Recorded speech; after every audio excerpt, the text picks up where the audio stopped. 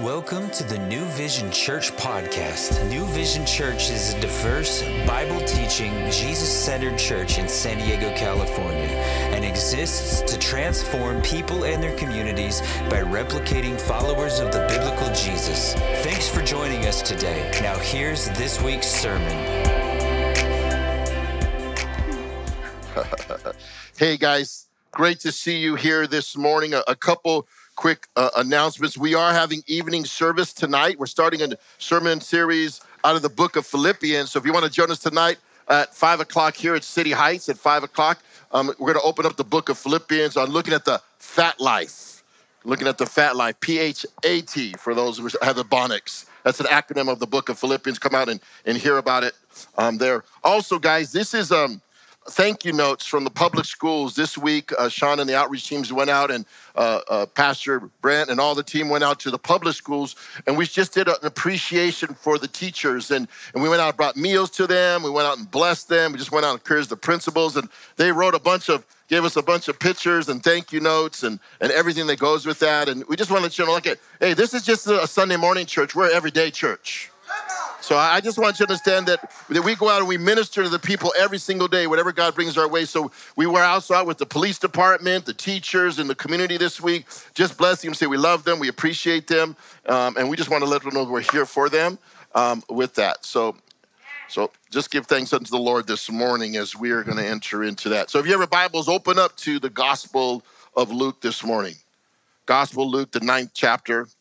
We're going to continue our sermon series on biblical discipleship this morning.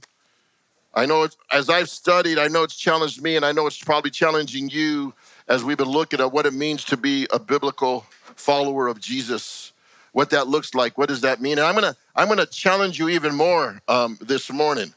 And the further I get into it, the further I start studying it, the further I realize that I'm far from it sometimes.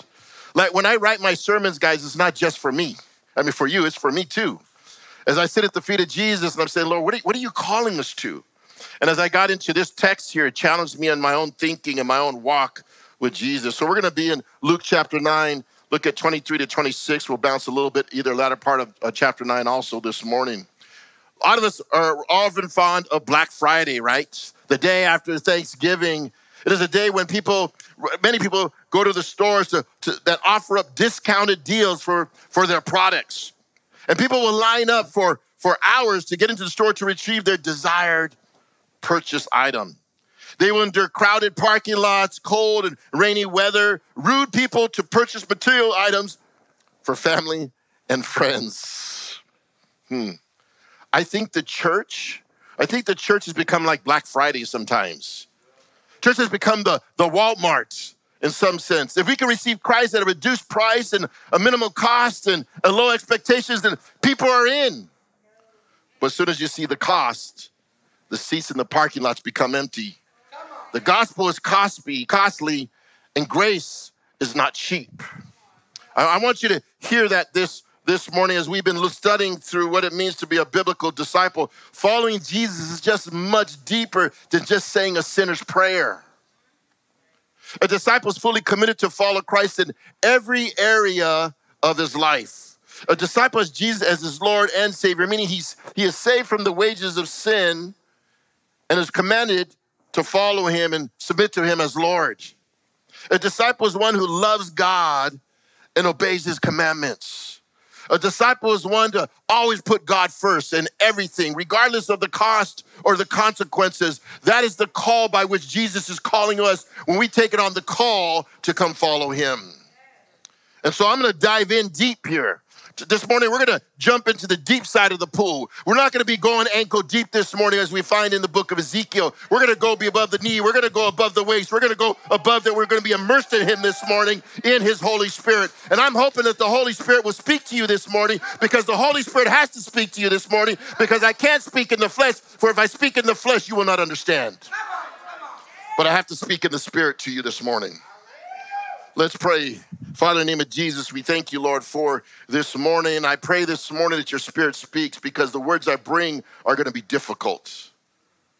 But I pray that the Holy Spirit, as we've worshiped this morning, let's begin to cultivate the hearts, the soil of the heart, that the word might be planted in good soil to produce 30, 60, 100-fold this morning. I'm praying this morning your Holy Spirit would begin to teach us, because your Holy Spirit is the teacher, your scripture says. But we know that the Holy Spirit is also the convictor, convicts us of things in our own life to bring about transformation. So I pray that the Holy Spirit would do its work, because I trust the third person of the Trinity, the person of the Holy Spirit, to do what he does, because he's faithful to what he does. And so I thank you and I praise you and I honor you, Lord, this morning. In Jesus' name I pray. Amen.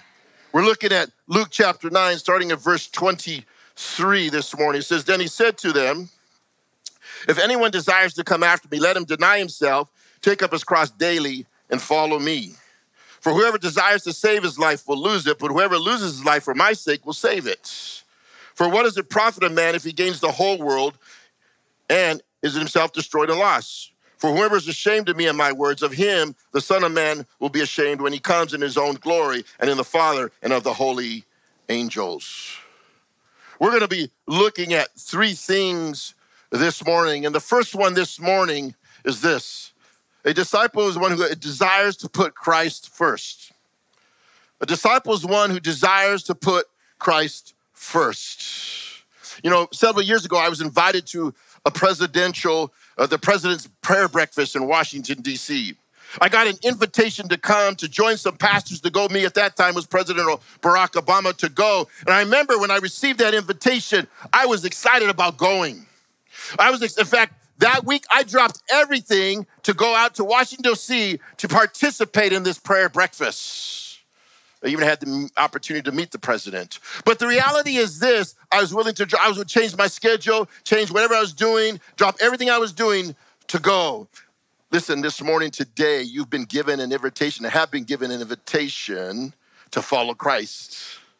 The God who created the heavens and the earth and the sea, the one who breathes life into you, he's given you an invitation. And yet, many are hesitant to receive the invitation. It's hard for them to drop everything and go. He is worth more than any casual commitment. He's more than a few Sundays a month attendance. He's looking for total abandonment and supreme adoration.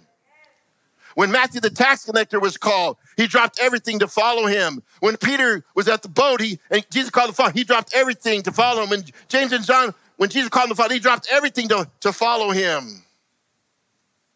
That is what Christ is asking of us this morning. To be my disciple, you need to drop everything to follow me, and you need to put me first. He needs to be first in our life. Look at verse 23. Then he said to them all, if anyone desires to come after me, let him deny himself, take up his cross daily, and follow me. God is not looking for us to have a casual relationship with him. It's because a casual desire has no cost. A casual desire has no cost. That word desire can be translated in this verse. Anyone wishes or wants, that's the word desires, or come on, if anyone has an interest in me. You know what, our relationship with Christ can be casual, like a casual friend. Think about what's happening in the context here in Luke chapter 9. Jesus has just cared for the multitudes. He just fed the 5,000s, and he began healing the sick. Surely the multitudes wanted to follow him. Hey, I just got blessed. I'll consider following Jesus. I just got some nice fish tacos on the Sea of Galilee in the mountain. Great health plan. I'm willing to follow him.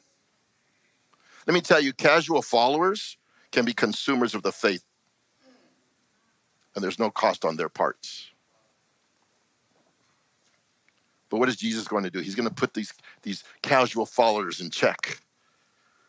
He's going to check their desire. Consider your desire. Consider the cost of what you're thinking and the commitment you are making, because it's not casual. Because Jesus is not looking for a casual relationship. He's looking for a committed relationship. See, what is Jesus doing in the text here as we get to this verse, right? he's challenged in the feeding of the 5,000 to say, I'm the bread of life. And then he turns to the disciples. And what does he say to the disciples? Hey, who do people say that I am? Some say you're John. Some John the Baptist, or Elijah the prophet, or another prophet who's risen from the dead. We see that in verses 18 to 20. And then what does he do? He begins to ask them a specific question. Who do you say that I am? And Peter, obviously the spokesperson of the disciples, said, you're the Christ, you're the Messiah, you're the anointed one. Wow. You're getting it here.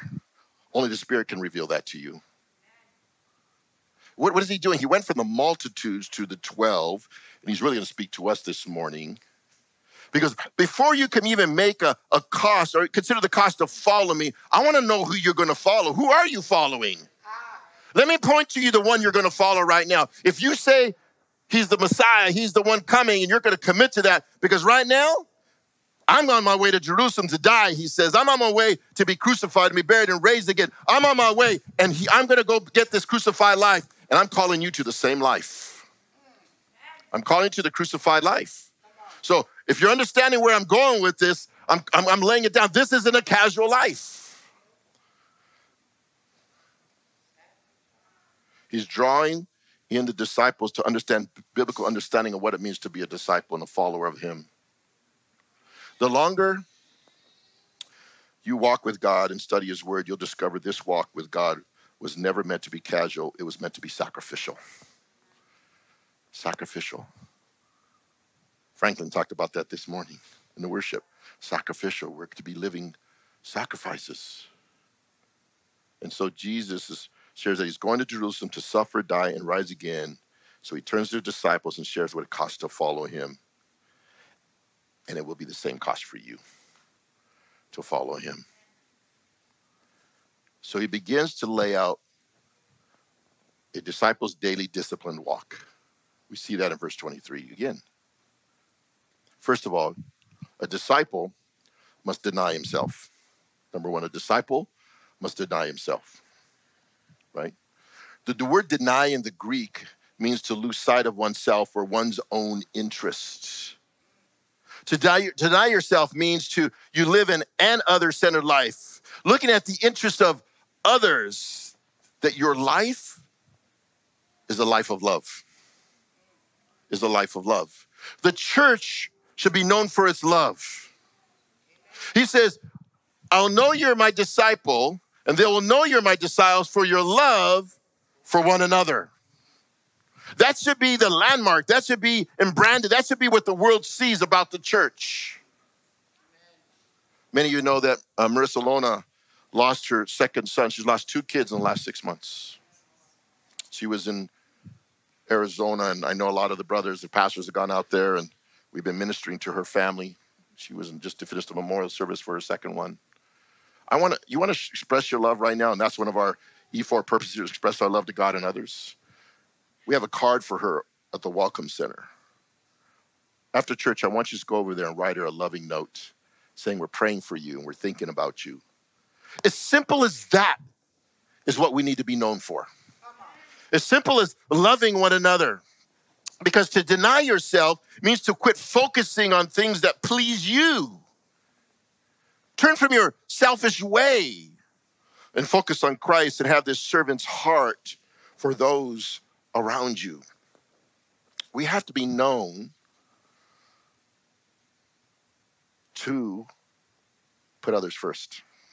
Well, Pastor, you don't know who I hang out with. I think marriages would be stronger if we put others first. Parenting would be stronger if we put others first. Workplaces would be better if we put others first. Abraham let Lot choose the land, and he was the elder. Like Moses, he suffered affliction with the people of God. Like the widow who gave her last meal for Elijah.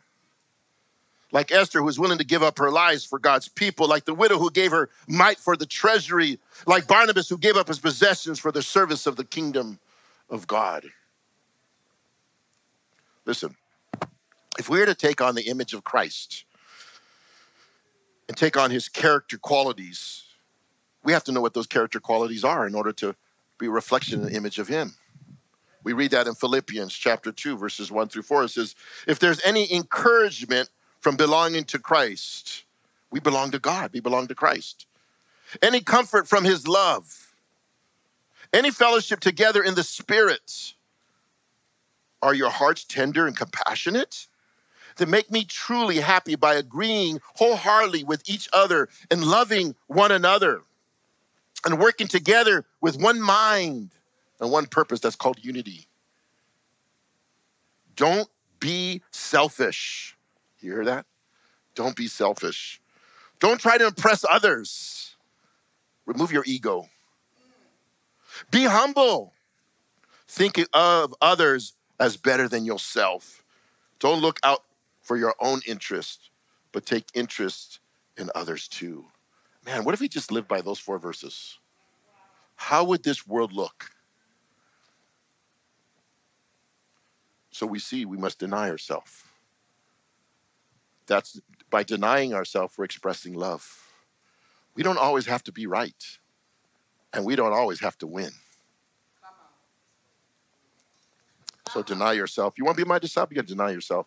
Second, you want to be my disciple? You must die daily. You must die daily. It says here, take up your cross daily. When you come to the altar, that was the first day. But every day you're dying daily. Not my will, but thy will, God. Not my glory, but for your glory, God. Die daily. Wake up in the morning, Lord, may today I just serve you in love. And let my flesh not overcome my spirit. Jesus was going to the cross and he was on his way to Jerusalem to die. And now he's challenging the disciples. You have the same journey of the cross as I do. Guys, we want victory. We want success. It starts with dying to ourselves. And there are things that we definitely need to put to death. There's things that we need to put to death. There's things that we need to bury in our life. There's things that we need to put in a grave. When you were baptized, you were buried in him, right? You were buried in him. That means you put it to death, to raise to newness of life. Guys, some of you are holding on to the dead part of your life. You need to bury it, and it's dead. To be able to walk in newness of life. Quit going back to the graveyard. Quit going back to the graveside and digging that junk back up. But doesn't mean that stuff doesn't rear its ugly head. That old nature doesn't rear its ugly head. That old addictions, that old struggles, that old lies don't raise its ugly head. God, I'm crucifying this thought today. I'm taking every thought captive for bringing down those strongholds because I got some crazy thoughts going on in my head right now, Lord. Unhealthy thoughts, selfish thoughts, angry thoughts. Taking it and burying it instead, Lord. I'm going to put some things away. Maybe we need to bury the flesh desires. Maybe sometimes we even need to bury our desires of comfort. Maybe there's some relationships we need to bury and get rid of. Maybe there's some idols in our lives we worship more than we worship you. Maybe those things need to be buried and put to death. See, in the Roman world, before a man died on the cross, he would carry his cross. Some thought it might even just been the cross beam, because this was an instrument of torture and humiliation and death. It was a one-way journey. Guys, we're on a one-way journey, right? No turning back, the cross before me, the world behind me, that old hymn. We're on a one-way journey. The journey of suffering and humiliation and death to even our reputation. Everybody wants a reputation, right? Sometimes our reputation precedes us the one we don't want. I love Max Anders, pastor, in his commentary wrote this. The final road you travel as you follow me leads to a criminal's cross. Not a gold on a chain that enhances the reputation of the artist. Not a massive cross on top of a kitri that marks off a holy place. No, this cross is among the world's cruelest instrument of torture. You cannot wear this cross. You must bear it. You must bear it to the government places of capital punishment. It becomes for you the gas chamber, the electric chair, the lethal injection, all rolled up into one. We're called to a crucified life. A crucified life. And when we crucify our life, it only leads to one thing: the lordship of Christ. the lordship of Christ, right? To die to self means we submit to the lordship of Christ, meaning that God is our authority. He's the head of our life. He is our masters. We are his slave. That's why Paul would often refer to himself as a bondservant of Jesus Christ, as a slave of Jesus Christ. We think that in the negative term in the world, but actually it's a good term. He is our Lord and Savior. He rescues us and leads us.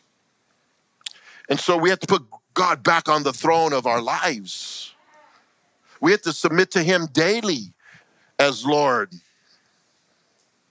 See, lordship will happen when we fully understand and receive all that Christ has done for us. He purchased us with a price. The Passover was approaching. Thank you, Brent. You cannot call him Lord and say no to him. You cannot call him Lord and say no to him. Jesus said, not everyone who says, Lord, Lord, shall enter the kingdom of heaven, but he who does the will of my Father in heaven. You know what? Here it is. Third thing here in the sense. A disciple doesn't look back. A disciple doesn't look back. He says to follow him. Before Twitter was popular, Jesus had it, right? Oh, come on now. All right. Many have Twitter accounts. I have a Twitter account, and when we read our famous celebrity or our pastor for their thoughts, and we like what we have to say, we retweet their words or tweet their words or retweet their words. Listen, Jesus had a Twitter account before we even had a Twitter account, right? He called us to follow him and then share and tweet his words. To post it. Right? He's calling us to that, to not look back. Drop down to verses 57 to 62 in the same chapter. We're reading here of some that wanted to come follow him. They wanted to follow him, and one said, I'm here to follow you, Jesus. I'm willing to follow you. And Jesus looks at him and says, birds have nests, foxes have holes, but the Son of Man has nowhere to lay his head. Are you willing to have the same poverty? Are you willing to struggle the way I struggle? Are you willing to go the same baptism I'm going through the baptism? Are you willing to go through that? That's what it says here. Now it happened as they journeyed on the road that someone said, Lord, I will follow you wherever you go. And Jesus said to them, foxes have holes, birds of the air have nests, but the Son of Man has nowhere to lay his head. And then he said, another one, follow me. Now Jesus is calling it. The first one said, I'll follow you, but now Jesus is going to call this one, the next one, right? Follow me. But he said, Lord, let me first go bury my father. And Jesus said, let the dead bury their own dead, but you go and preach the kingdom of God. He said, look at, his first one had to do with, you're going to deal with poverty. Let's talk about parents. Jesus is not being disrespectful that you don't take care of your parents, but don't let your responsibility of your parents get in the way of Jesus. You still have a kingdom purpose. You still have you have to still be obedient to follow him and preach the kingdom of God. I was just up taking care of my dad the last couple of days. I love my dad. I'm going to care for my dad, but doesn't mean he gets in the way of me doing the work of the business of the Father. In fact, taking care of my dad is doing the business of the Father. Ministering to him and discipling him in the things of Jesus, having conversations about that. Because that's discipleship. Discipleship isn't just what we do on Sunday morning. Discipleship is life on life. Breaking bread and talking. And he's saying here, what is he's saying in the passage? You're saying, hey, let me go be with my pops, right? That's what you're saying. Let me go bury. You know what he was saying? He said, let me go take my guy so when he dies, I can get the inheritance. And then when I'm secure, now Jesus, I'll come follow you. That's what he was saying. And then another one says this. And another one said, Lord, I will follow you, but let me first go and bid farewell who are at my house. He's talking about his family. But Jesus said, no one having put his hand to the plow looking back is fit for the kingdom of God. You know what? We could even put our family before God. We could put our children before God. We could do a lot of things. Look at, God's blessed us with the children, our children and our family. We are stewards of them. Did you hear what I said? We are stewards of them. They're still God's. God's given us for a season. And our job is even then as disciples to make disciples of our children. But people say, oh no, I don't want to go to church because that's my Sabbath day. I've been working all week. I've heard people say that. Don't forsake the fellowship. Hebrews 10. We can't make our families idols. You violated the first commandment that God had given us. So we have to be careful of that. But the point was, if you turn back, you're fit for the plow, you're going to be off. If a man's harvesting a ground, he looks back, he can't keep the line straight. When we keep looking back, things are going to be crooked going forward. Don't look back. What is he saying by putting God first, by denying ourselves, taking up our cross and following him? This is the life we're called to live. It's described in 2 Corinthians 5:14 and 15. For the love of Christ compels us because we judge thus, that if one dies for all, then all died, and he died for all, that those who live should live no longer for themselves, but for him who died for them and rose again. We're living for him. We seek first his kingdom and his righteousness, and all these things will be added unto us. That's the first thing, God first. Here's the second thing. A disciple desires to lose his life for Christ. A disciple desires to lose his life for Christ. That's the second thing. See, we win when we lose. I want you to hear that. We win when we lose. That's the paradox of the kingdom. Everything is opposite. The chosen 12 were losers in the eyes of those who thought they were winners. The famous missionary, James Calvert, desired to reach the indigenous people of Fiji Island, or the Fiji Islands, for Christ. He was warned by the captain of the ship to turn back. You will lose your life and those who travel with you. And his reply, James's reply was this: we have died before we even came. We died before we even came. I love Rick Warren said this: when you live in light of eternity, your focus changes this from how much pleasure am I getting out of life to how much pleasure is God getting out of my life. First of all, verse 24, Luke chapter 9, profit comes when we lose. Right? For whoever desires to save his life will lose it, but whoever loses his life for my sake will save it. There's the paradox. There's the opposite. Right?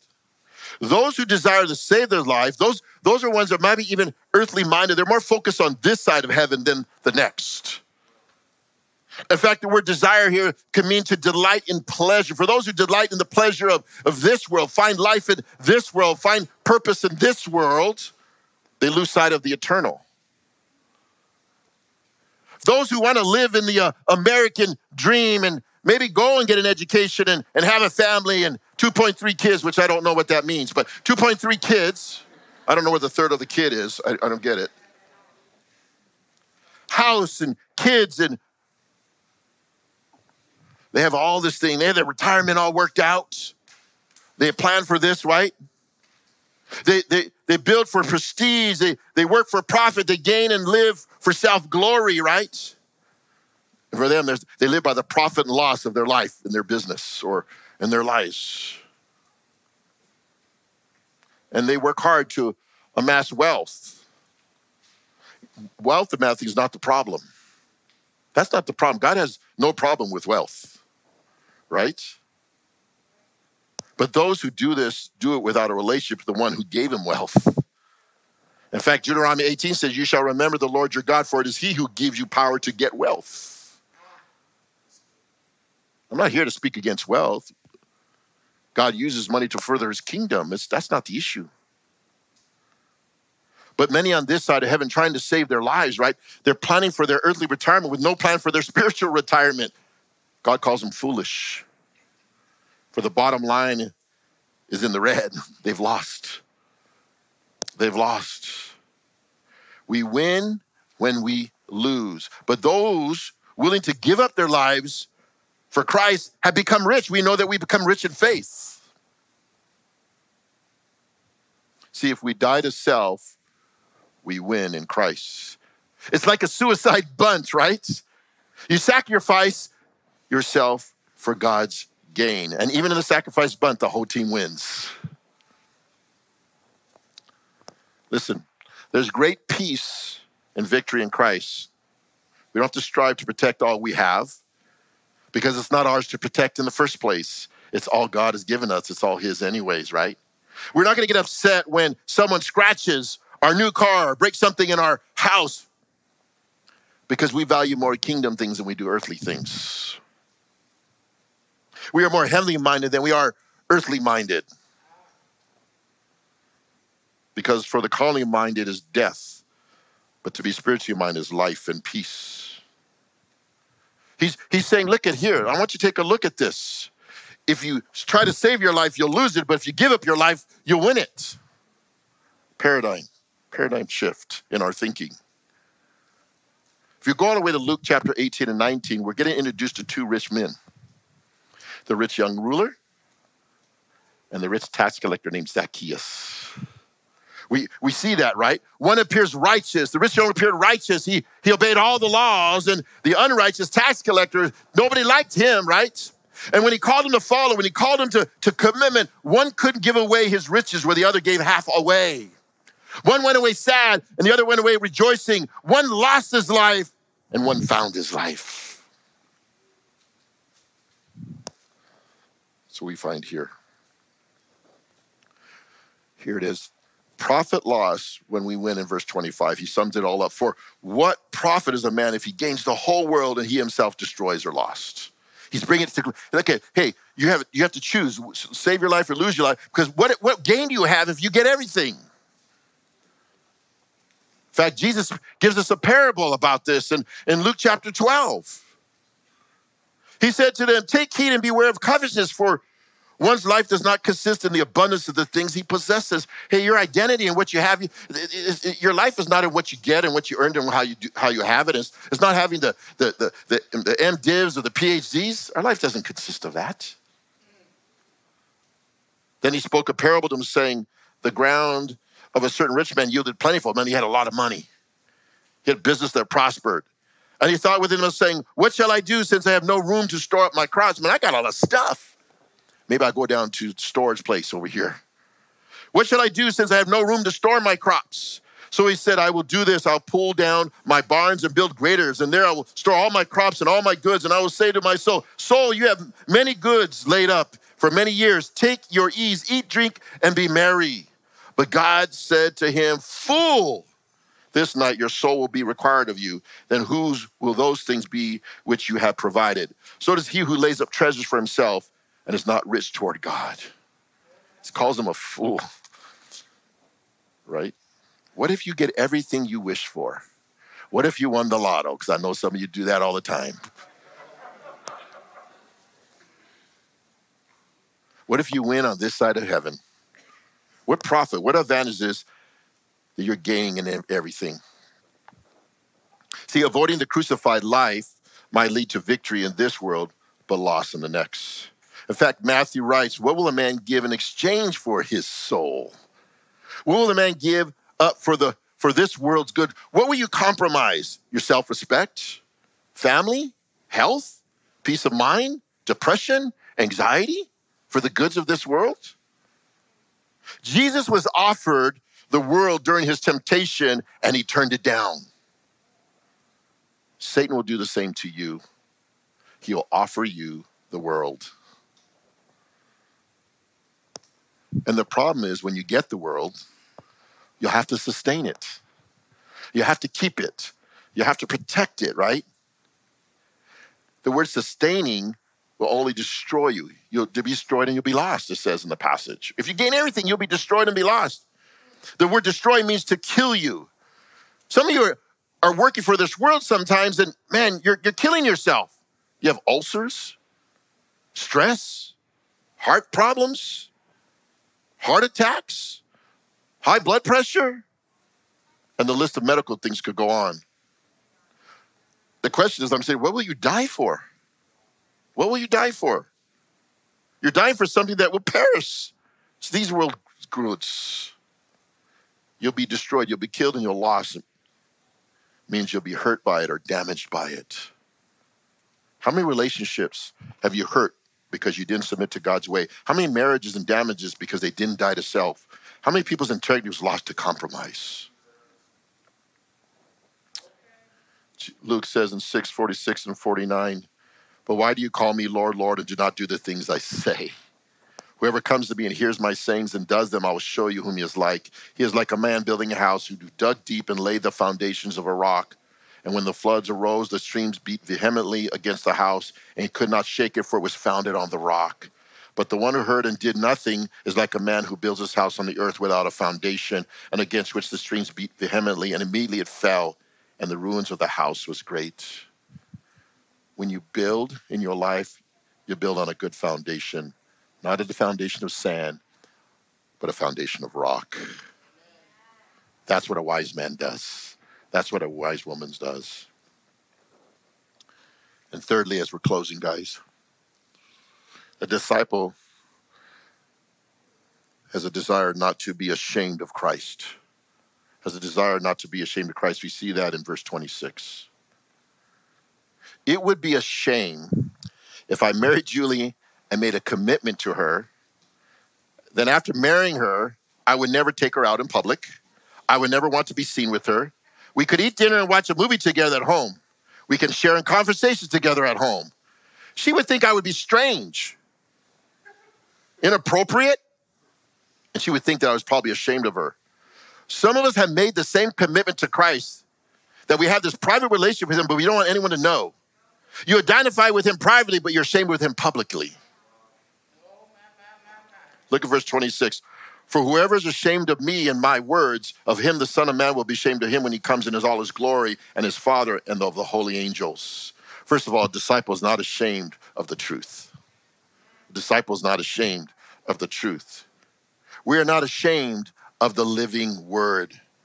We're not ashamed of Christ because we know that Christ was the word, and the word became flesh and dwelt among us, and we beheld his glory. We're not afraid of Jesus, who said, I am the way, the truth, and the life.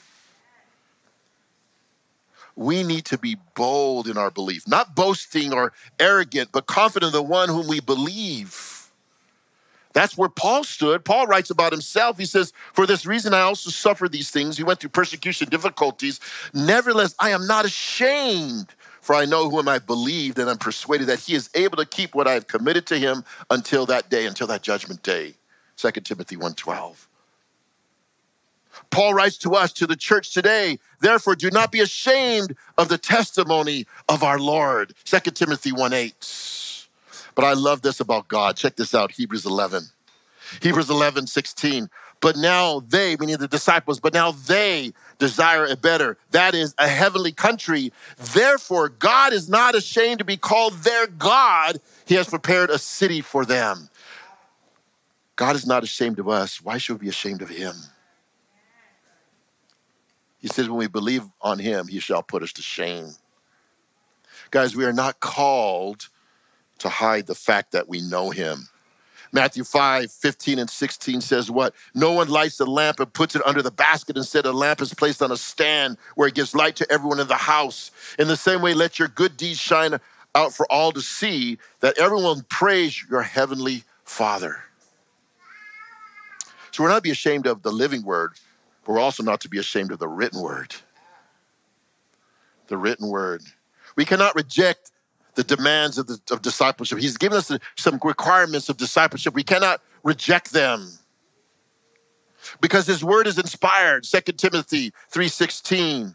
His word has power because I'm not ashamed of the gospel, for it's the power of salvation for all who believe.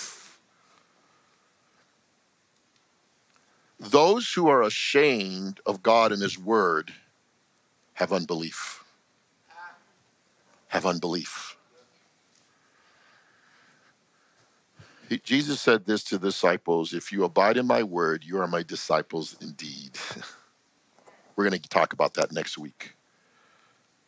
I hope we're like the priest Ezra in the book of Nehemiah, or the book of Ezra. He says, for Ezra had prepared in his heart to seek the law of the Lord and do it. To read it and do it. We have in the Bible a book called Acts, right? Acts, it says Acts of the Apostles. They were Acts of the Apostles because they were actions that the apostles did. It wasn't just talks about the apostles. It was acts of the apostles. They did what they read. They did what they believed. A disciple should hunger for God's word. It's not an appetizer, it's the main course. What is Jesus doing here? He's doing this as we're closing. Worship team, you can start coming forward. This is Jesus, a radical call to allegiance to him and his word. For whoever believes in him will not be put to shame. And he says this as he closes in verse 26. And Christ will return, right? He's going to return to judge those who are ashamed of him. Jesus is speaking about his return. Jesus is going to come back. That's the whole gospel. That he died, was buried, rose again, and he's coming back. That's the whole gospel. And at the coming back, there are going to be many witnesses present at the judgment. Luke chapter 12:9 says, but he who denies me before men, he will be denied before the angels of God. Matthew 10:33 says, but whoever denies me before men, him I also deny before the Father who is in heaven. The Father, angels. 1 John 2:28, little children, abide in him, and then when he appears, may we have confidence and not be ashamed before him at his coming. If we're ashamed of him at this side of heaven, God's going to be ashamed of us. And we'll all stand before the judgment seat and give an account of what we have done, good or bad. That's what it says, 2 Corinthians 5:10. But let me tell you something. Those ashamed of Christ will not hear, welcome, good and faithful servant. Enter the joy of the Lord. What is he doing? He's calling disciples, don't be ashamed because I'm going to replace the cross for a crown. I'm going to replace the cross for a crown because there are rewards we get with him. So let me remind you of these things this morning. A disciple's desire. We're going to be a follower of him. A disciple puts Christ first in all things, in every area of your life. A disciple's desire is to lose his life for Christ because if we lose it, we win. A disciple is not ashamed of Christ.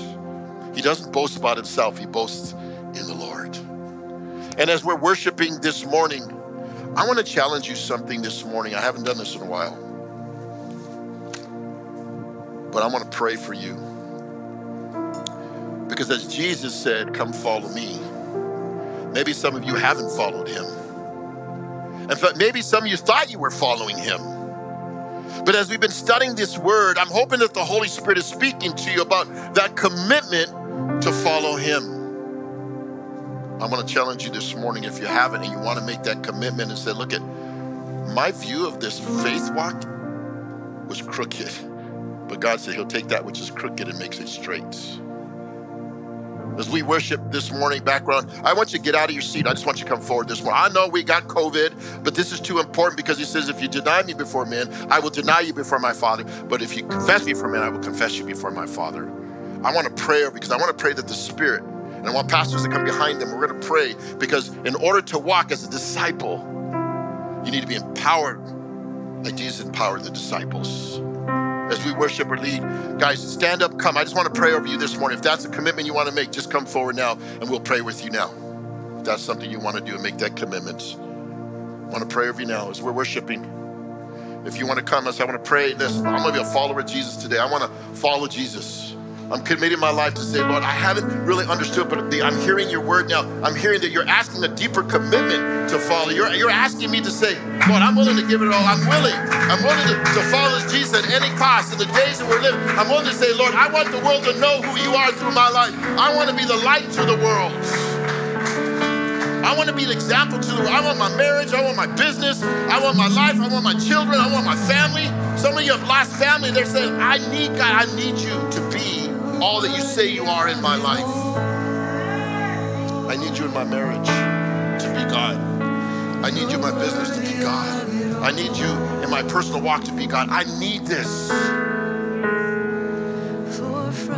Pastors, if you're around, lay hands. Father heaven, I just pray now this morning, Lord, for your people. Father, I even pray for those, maybe you're online and you're standing up online right now and you're saying, well, I want you to stand up right now. Even there, God can see all things. And I look at your people, God. You said that you were not ashamed of them. You're not ashamed of them this morning. They're saying, Lord, use me. I'm available. Use me, God. I want to be the light. I want to be your disciple. I want to be your follower. And they're looking at the cost and saying, what? It might even cost me my life. It might even cost me my reputation. It might even cost me some things. It might even cost my relationship with some of my family members. It might even cost me some other deep things that I've held on to that I need to let go of. But they're willing to lay their lives down. Father, I lift them to you. I pray right now to your saints, Lord, as they considered the cost this morning. I pray now the filling of your Spirit upon them, Lord. Fill them up now.